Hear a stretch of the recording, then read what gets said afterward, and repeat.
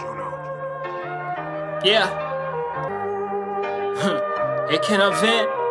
Yeah, I'm in the search for peace at least, and a better spot to settle. My brother said the Americans haven't got a ghetto.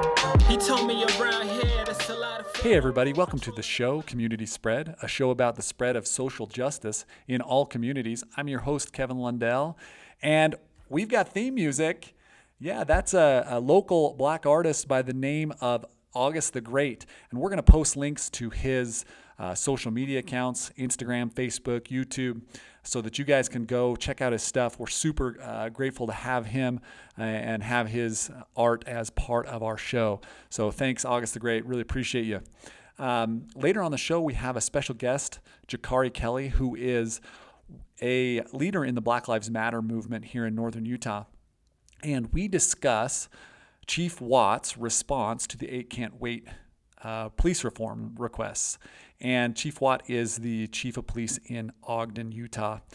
And so it's a really important conversation. Hope you stay tuned for that. And at this point in the show, I always like to talk about something I've been learning about or something I've been thinking about. And a while back, I read a book called The Culture Code by Daniel Coyle. And in this book, they had a very interesting segment, chapter that talked about the 2004 European Championships, soccer championships. And the European Championships had this major problem on their hands, and it has been occurring for decades. It happens every 4 years, and every 4 years, these English hooligans, as they call them, descend on these cities and cause riots, and they cause all kinds of problems. The 4 years previous was held in Belgium, and in Belgium, the police had done everything that they could to prepare for these riots. They got the best anti-riot equipment, surveillance cameras, info systems, and the hooligans came and they smashed shop windows, they beat up bystanders, and the police came out wielding their batons and fire hoses and tear gas, and by the end of it, there were more than 1,000 English supporters who were arrested, and it was basically a disaster by all accounts. And so 4 years later, in 2004, they're holding this event in Portugal, and Portugal's about to get wrecked. And nobody really knows what to do, but somebody with a novel idea comes in, and he's a Liverpool University social psychologist by the name of Clifford Scott. And his idea is completely different. And this is a quote from the book. He says, his idea was that it was possible to stop crowd violence by changing the signals the police were transmitting. In his view, riot gear, armored cars were cues that activate hooligan behavior in fans who might otherwise behave normally. The key to policing riots was to essentially stop policing riots. Rule number 1 was to keep all riot gear out of sight. The police officers, in this case, wore light blue vests instead of the customary yellow. They did a lot of different things. They specifically hired people and police officers who felt like they had the gift of gab. They learned and studied soccer, and so that they could chat and really kind of just come at these protesters with the hooligans with a whole different mentality. And they had an entirely different outcome. In areas that used Stott's approach, only one English fan was arrested. So obviously this is very applicable today and very applicable to my conversation with Jakari as we talk about police reform and Chief Watt. And you think about Chief Watt's response to, well, if we can't use chokeholds, it just means more people are going to get shot. Perhaps we need somebody like Stott, somebody that can think a little bit outside the box, somebody that can think of policing in a little bit different way when we get a new police chief in Ogden that is hopefully very soon. So without further ado, we have Jakari Kelly.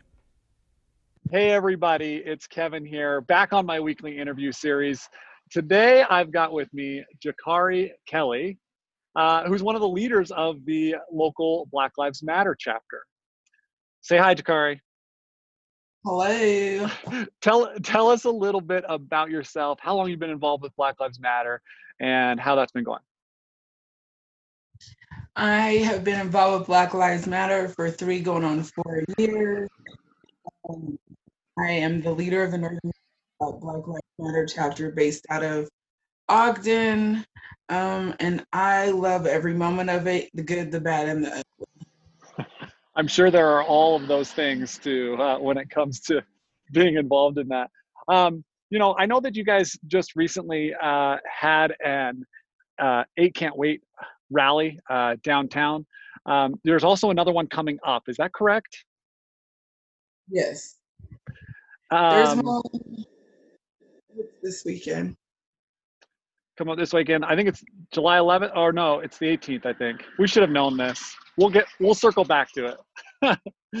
But what I wanted to touch on was you guys had this 8 Can't Wait rally, and the chief of police actually responded to these 8 measures that are put out that are supposed to help with use of force. And um, in the opening statements, I wanted to get your reaction to this because it kind of blew me away when I heard it. He described this historic moment we're going through, this historic moment of reckoning with police and use of force and violence against people of color. And he described it in this quote unquote press release as a couple of recent tragic anomalies that resulted in extensive emotional responses and knee-jerk reactions. What was your response, or what was your feeling when you read that or heard that? So since I was in the meeting when I first heard those words come out of his mouth, and when I seen it in his press release, I was sickened.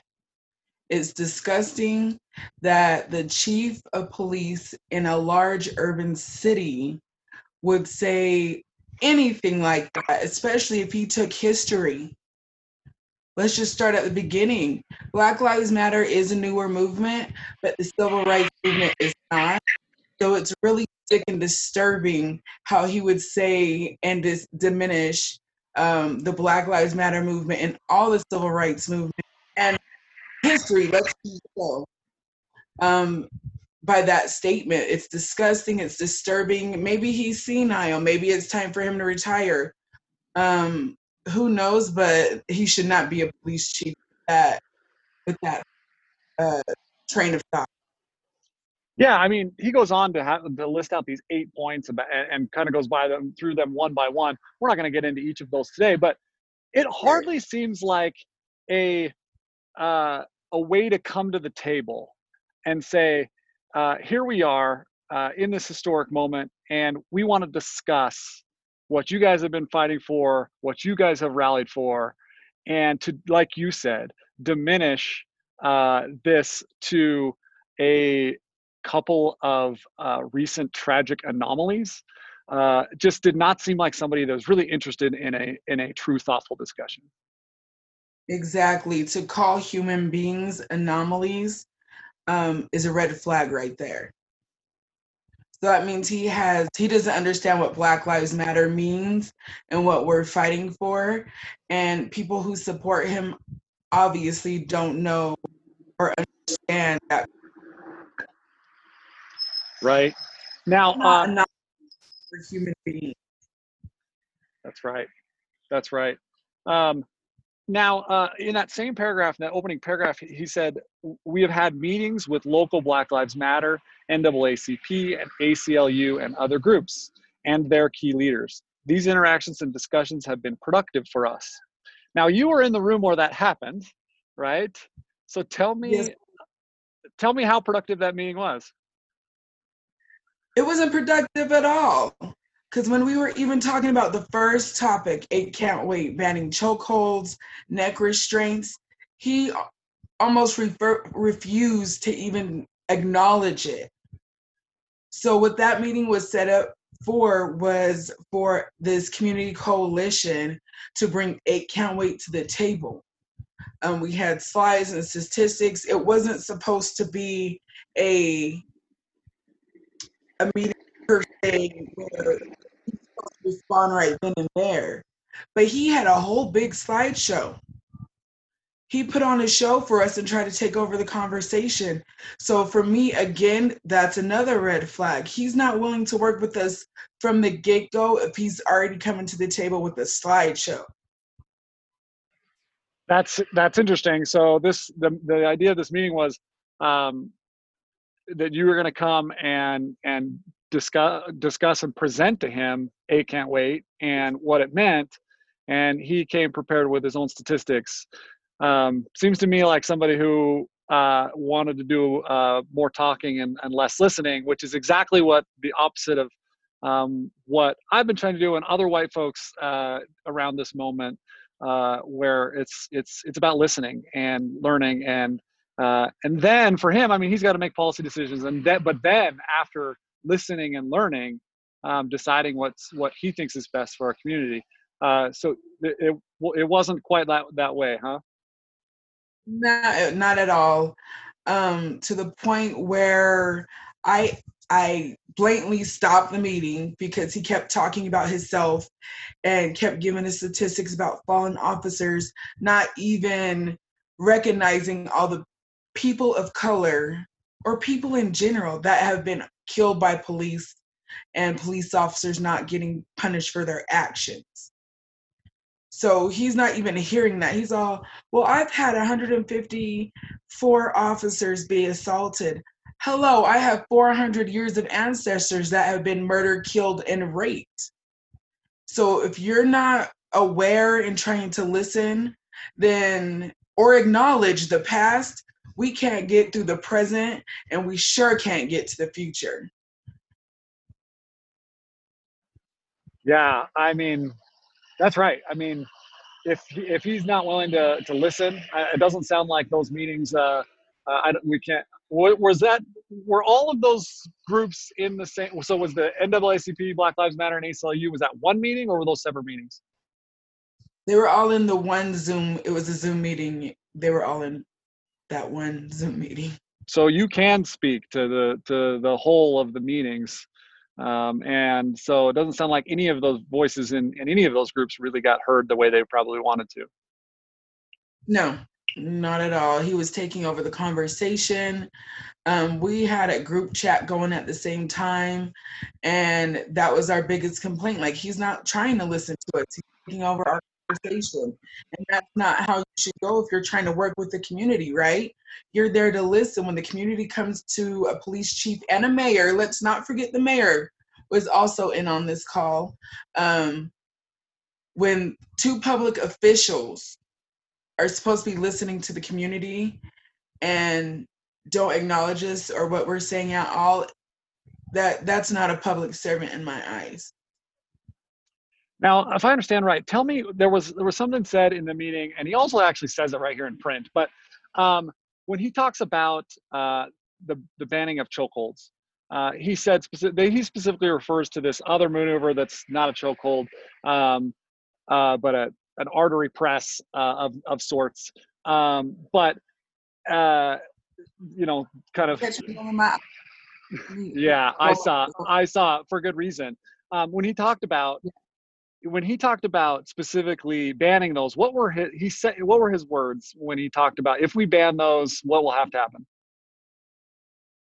He said, well, if we ban chokeholds or neck restraints, then we're just going to have to shoot more suspects. Straight up said. That was the actual part of the meeting where we were like, what? Excuse me? Yeah, and we were all in. Yeah, and they ultimately say that as much in this report, that they believe that, hey, well, I mean, if we don't have that tool, we're just going to use our guns more, which is not the historic. Not our tasers more, not bean bags more. We're just going to shoot them up because we're in the Wild West. Right. You know. Historically, so I mean, there are other cities, other large cities who have implemented chokehold bans.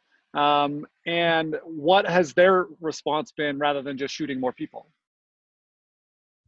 They have learned more moves. They Like, and we even had, you look on acan'twait.org, it will show you the percentage going down in those cities of what happens when they implement these things. So if huge cities, I mean urban cities where there's way more crime than Ogden, Utah, right? And all these things are working for them, but Chief Watts thinks he's too good to even, and half these things, honestly, in 8 Can't Wait should already be in their policy, right? So if you look up the acan'twait.org, you'll see, like I said, the statistics going down, but obviously he thinks he's too good for just those minor type of, and they're not minor. Banning chokeholds is a very serious thing because not every police officer is going to remember their training. Yeah, I mean, absolutely. And so, yeah, it's not like we're trying to pilot this program in Ogden, right? I mean, these are things that have been implemented in other cities. There's statistics behind these that have been proven to work. So I'm sure that was just beyond frustrating. As a person that has worked with Black Lives Matter for 3 going on 4 years now, why don't you tell me, as someone that's worked with Black Lives Matter over these last few years, what is like one myth you would say that people have about Black Lives Matter that we could dispel here today? Black Lives Matter is the Black KKK. First of all, let's get some facts straight. The KKK was a hate group. It was a white supremacist group that would terrorize people of color that by hanging them, torturing them, and when I say them, men, women, and children. Let's put some faces to this. There's men, women, and children, and men, women, and children were getting raped because they hated the color of their skin. Men, women, and children were getting lynched because of the color of their skin. Men, women, and children were getting accused of crimes they did not commit because of the color of their skin. So Black Lives Matter has done none of the above. What we do is take everyone in marginalized communities, put them on the same platform so everybody's voices can be heard. That goes with people from disabilities, the LGBTQ community. It goes to Hispanic communities, Asian communities. Whatever we can do to support the next human being is what Black Lives Matter is about. And that's something that people don't feel like, you can Google that and find that out, right? You can look at credible sources and find that out. You can turn on Nickelodeon, Disney Channel, and Cartoon Network and find all this information out right now. But there's some people that are just hard set on putting people against each other, and that's not what we're trying to do in Black Lives Matter. We want police reform. Hi, police come in every shade also. The police it's a career, it's a job. It's something that you can stop after your 40 hours a week. Me being Black does not stop at all. I'm 24/7, 7 days a week, along with everyone in my family. And that's what people need to realize. They need to put faces to these movements. People are fighting for their children, their mothers, their fathers, their uncles, their aunts, and their grandparents. But instead, they want to be so hard pressed on, oh, Black Lives Matter hates the police. No, we don't hate the police. I have police officers who are also family members, right? We want police reform. We want the police to protect and serve all communities, no matter what. And that's what we want in Black Lives Matter. Yeah, I mean, that's kind of what we're doing here today. And I really appreciate you coming on with me because you said it best. It's about putting a face with this movement and with Black Lives Matter. And so I really appreciate you coming on with me. So tell me, what else have you guys been doing? I know, I think people have this image of Black Lives Matter that's just a group of people shouting and marching, and what sort of things has the group done on a day-to-day basis and to help folks, help people of color, help marginalized communities? Right. So there's this myth about black on black crime, right? Where they say, oh, black on black crime, like, why should we care if you don't care? Blah, blah, blah. Hello, there is crime with every single race and culture against each other. Let's not talk about Carol Baskin. Remember her? She killed her husband. She stabbed him, right? For insurance money. So don't sit there and talk to me about black on black crime when you got the Tiger King killing somebody over some money. You know what I mean? Like, let's be real here. Yeah, I mean, people commit crimes against the people that they live with, right? And unfortunately, a lot of our communities are still segregated. And so that means white on white crime, that means black on black crime, because we commit crimes against the people that we live with. So, that's really, that's reality. Right. And as Black Lives Matter, what I do on a day-to-day basis is make avenues for people to educate themselves in the Black community, give them a platform to speak their truths, and educate people, right? Right now we have a Black Kids Play Group. Why? Because representation matters. So, and it's not only Black kids that go to this group. There's Hispanic kids that come to our group. And the word Black is what's scary. But for me, when I talk to people about Black Lives Matter, is when you put every single color together, what color does it turn? Black.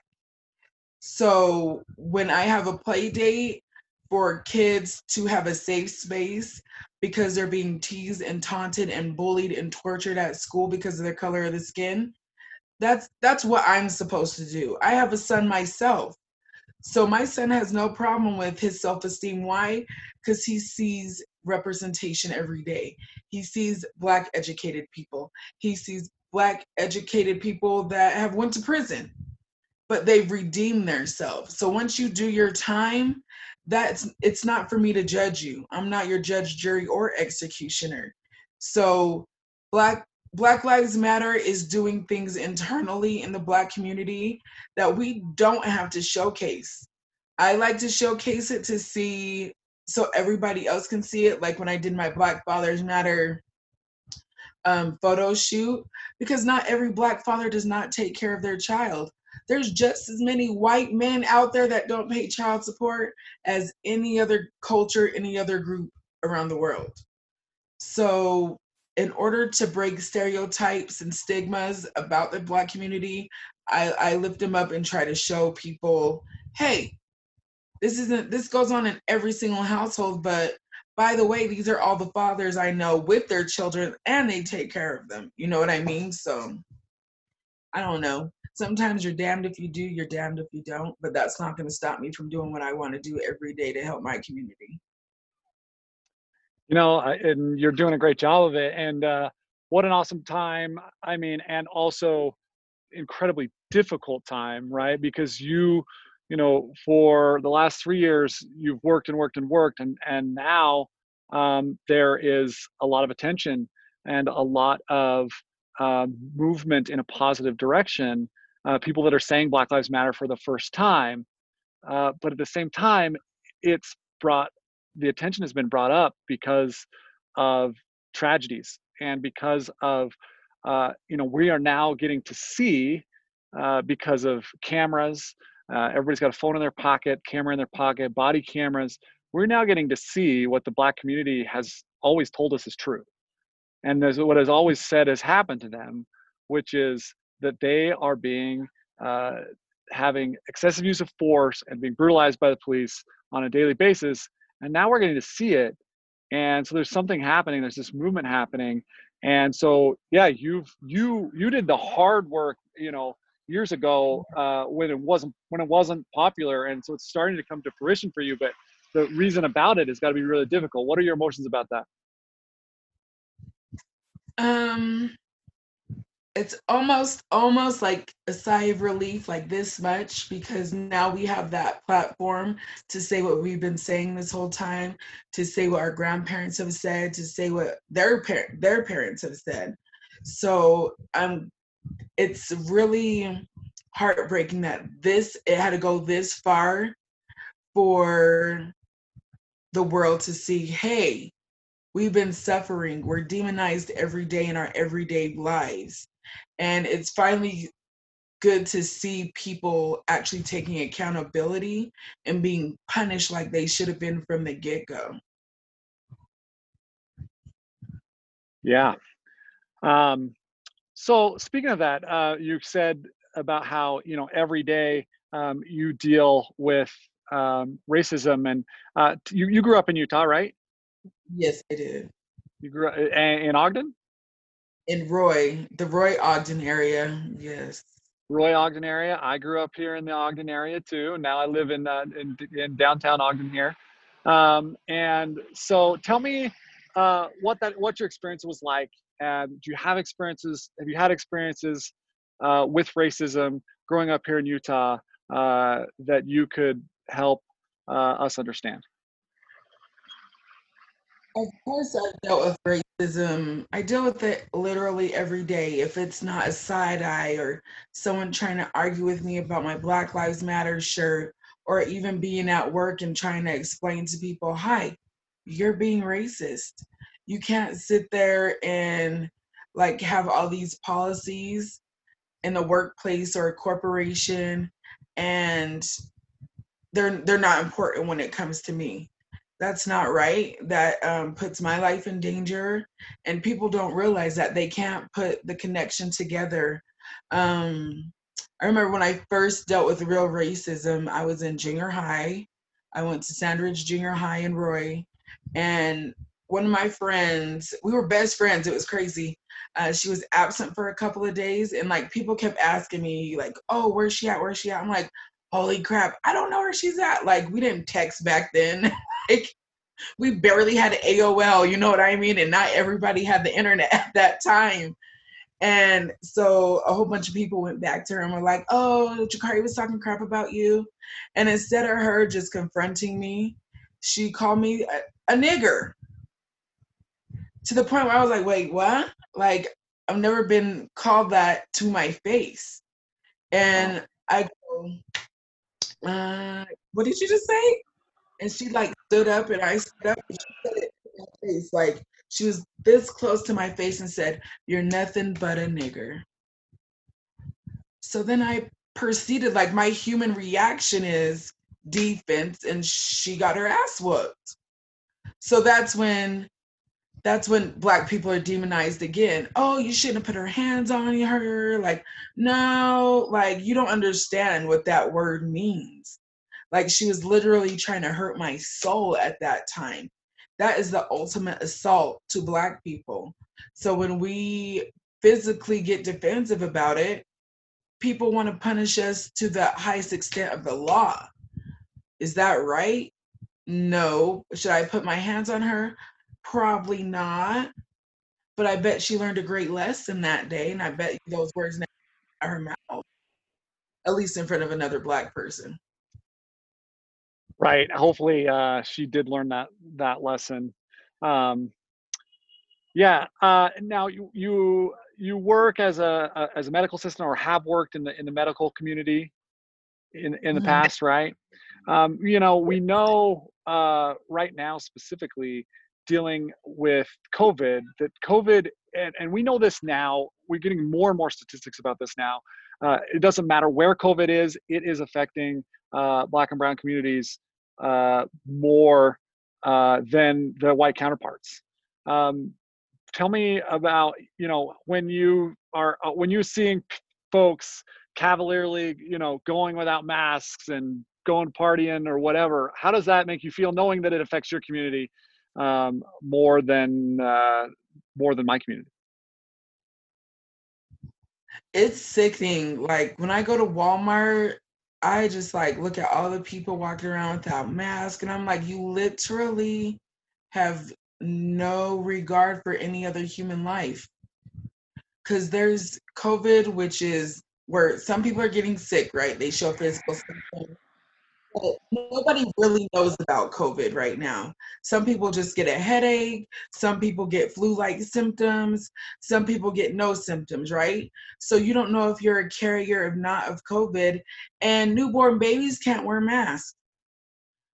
a lot of little children can't wear masks, and sometimes parents don't have any other option but to take their kid to a store, and to see people that really don't care about other human beings not wear a mask and just walk around like nothing's happening, and like coughing and sneezing. That's like the ultimate disrespect. And the Black and brown communities, like my mom has diabetes, so she has to worry about that. And her job, she works at Job Corps. For me, her job does not care about her life, because they had a training class. This man said in front of everybody, including HR, that, oh, I've been in contact with somebody that came back positive for COVID. He wasn't quarantined or sent home. He was told by his job, oh, it's okay, it's fine. And he stayed in the class for the rest of the day. If you follow CDC guidelines, which anybody can look these up online, he's immediately supposed to leave the premises, immediately supposed to go get a COVID test and quarantine until he gets those results. But for someone to put my mom's life on the line like that, because it's not just her life, she comes home to me and my child. That's just the sickest thing ever. Yeah, and I just think I want to, even the point to bring that up is, when people are taking these stands against masks and opening bars and whatever else, those positions are literally racist, because these communities are getting hit like 10 times that amount of the fellow white communities, and that has to do with the places, where the communities that Black and brown people live in, that tend to be close together, that they work in different professions. But so it's literally a racist policy, and so tell me just a little bit more. Do you have any other experiences, whether it be work, anything else that you wanted people to know about being a Black person in Utah, a mostly white community? I think the biggest part of it's hard being Black in a city that is literally like 1% in the state of Utah, right? I think it's 15% Hispanic and everybody else is white. Like there's Native Americans, Hispanics, white people, Asians. We still only make up 35%, 45% of the population. So with the white people not educating themselves on how they can be racist without even knowing, it's disturbing. Because it's funny, because I was at work and I had this supervisor that kept harassing me about something. She was not my supervisor. I told her to go talk to my supervisor as I'm walking out the door to go do an interview. And she kept talking to me when I'm walking down the hall. So I went back up to her. It wasn't in her face. It was 6-foot rule. And I had my mask on and I go, I need you to go and talk to my supervisor. Leave me alone and quit harassing me. She called immediately up to the doctor I was working for, and this is this week, and said, Jakari got in my face. She Karen me. Literally. And my doctor texts me when I'm doing this interview and says, oh, don't come back to work. Don't come to work tomorrow. Hi, you don't even realize you're being racist yourself by by keeping up with what she's doing. You're not even investigating. You didn't even ask what my side of this story was. You just blatantly kicked me out of work. Granted, I only had 1 day left because I can't handle it no more, mentally, physically. It's exhausting. I couldn't breathe at work. My back was hurting.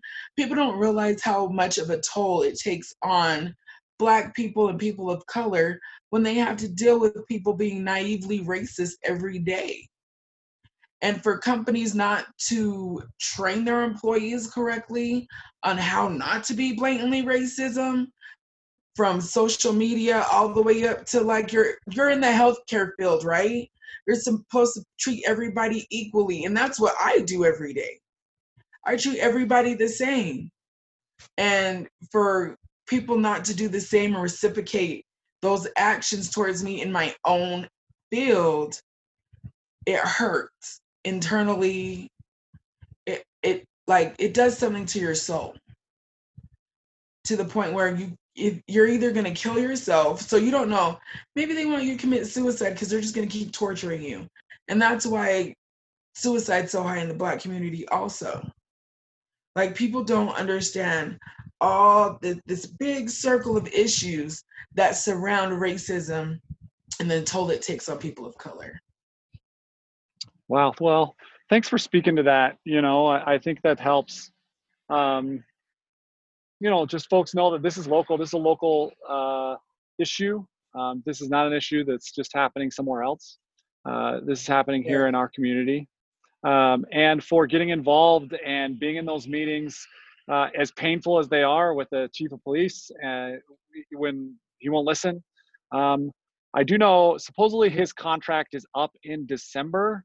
I think we need to go about putting some pressure on the mayor to, when his contract is up, if he wants to renew it, to not. I don't know what his plans are, but I know he has had a contract up and said he was going to leave before and then renewed it, but not to renew it in light of these recent statements that are just not not congruent with what is happening currently.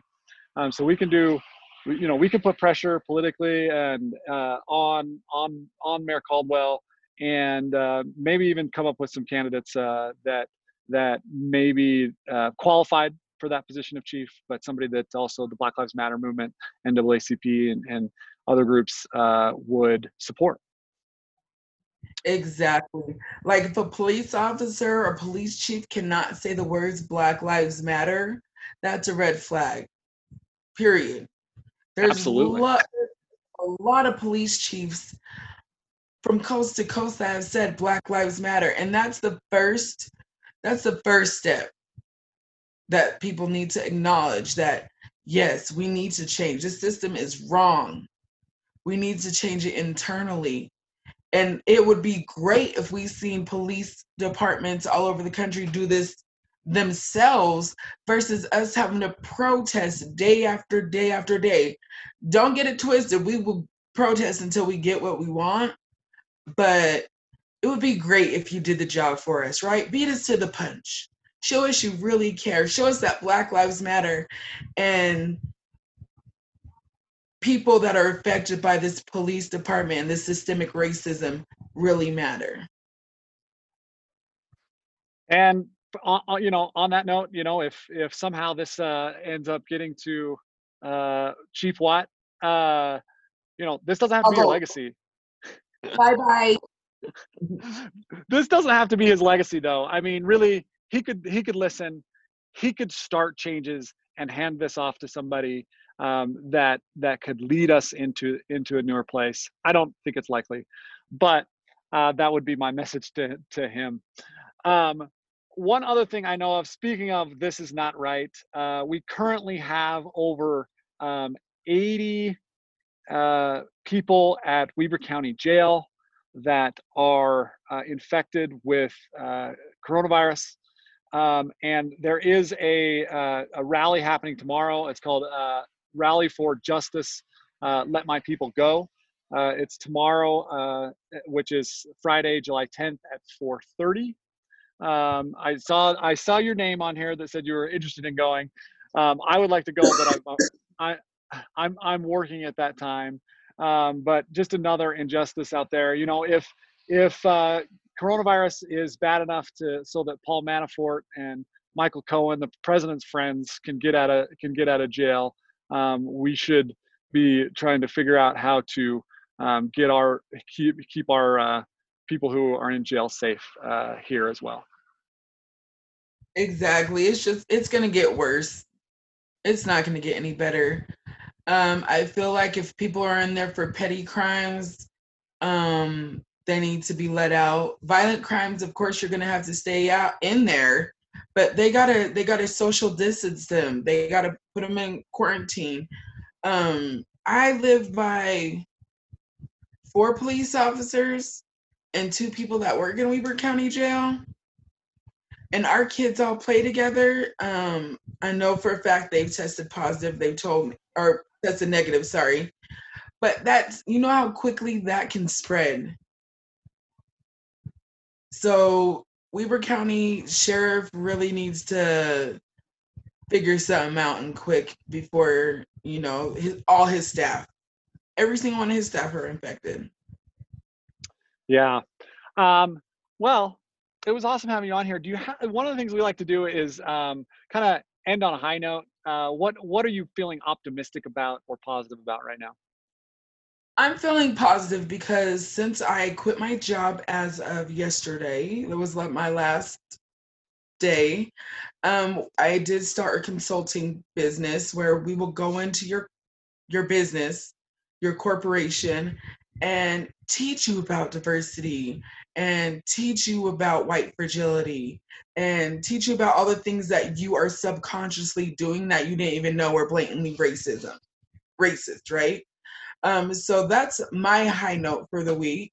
If people need to contact me, feel free to find me on Facebook. It's Jakari Kelly or Jakari Kelly the Activist.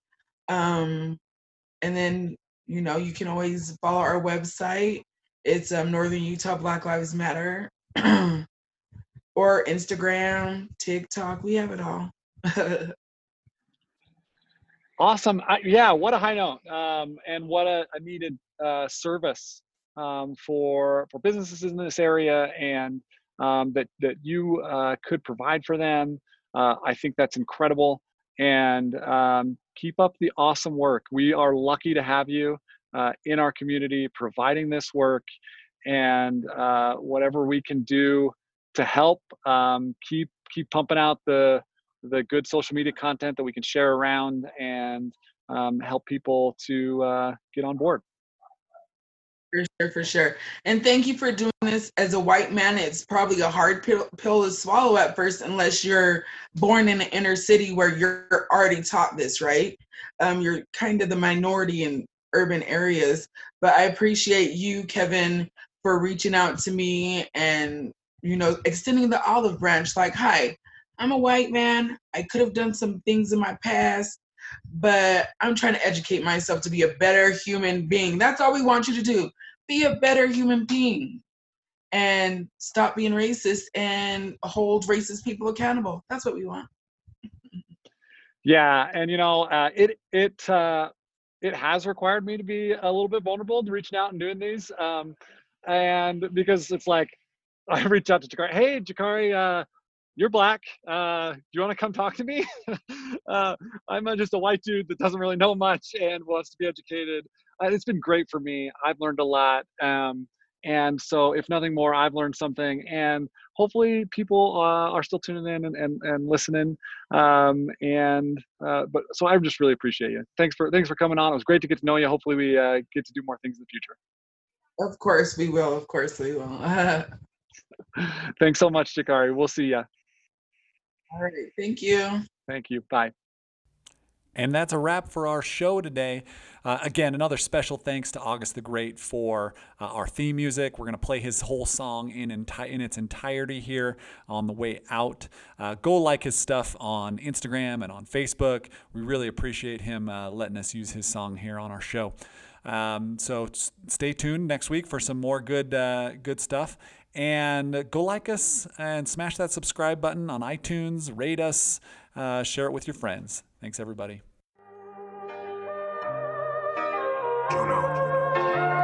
Yeah. Hey, can I vent? Yeah. I'm in the search for peace, at least, and a better spot to settle. My brother said the Americans haven't got a ghetto. He told me around here that's a lot of federal. I troll in the block, I swear it's hard not the metal. Or that was just a peek at what the next man doing. The situation report, it just messed and ruined. And you can find a liquor store or a pawn shop. They are thick with the alcohol, they be drinking non-stop. I swear, I here to sell gats a clip for real. Don't let me get in these facts, I dip. The government supplying the people crack for cheap. Brainwashing the folks, every single cat's asleep. Though that Jim Crow side effect trapped in a mind state. And it seemed like we at a peak of the crime rate. My brothers, yo, listen, our sisters go missing, and we down on the daily, some kill for the dime's sake. I'd rather tell the truth while kicking this rhyme straight. Half the people illiterate, can't read or write. Try to enlighten them, they tell you we don't need your light. See how early we leave college, straight up to the gig. We don't get to graduate, we get trade up to the league with no second plan, hoping we got it made it and do it big. We need more doctors and lawyers, politicians and that. If you feel this in your heart, then I'm probably kicking the fat touche. And they talk they ain't power and shout here. Everybody's dead broken, impoverished, I swear. I leave the everyday life based on mad wishes. The only jobs they have was provided by bad bitches. They rather get some brain than law that broad knowledge. Can't pay back LMA and we can't afford college. Around here the stake is always high, so they ban screaming fuck the law. They rather leave and die for their gangs. They got nothing to lose, plus they sick with hate.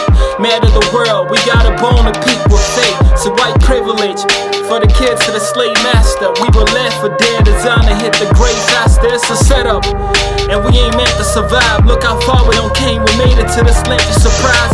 Though the prophecy says we all been to a bride. Spread the word, let it be known the heavens had to survive. Right here, live in the flesh. That's real. Americans ever got a ghetto. Volume 1.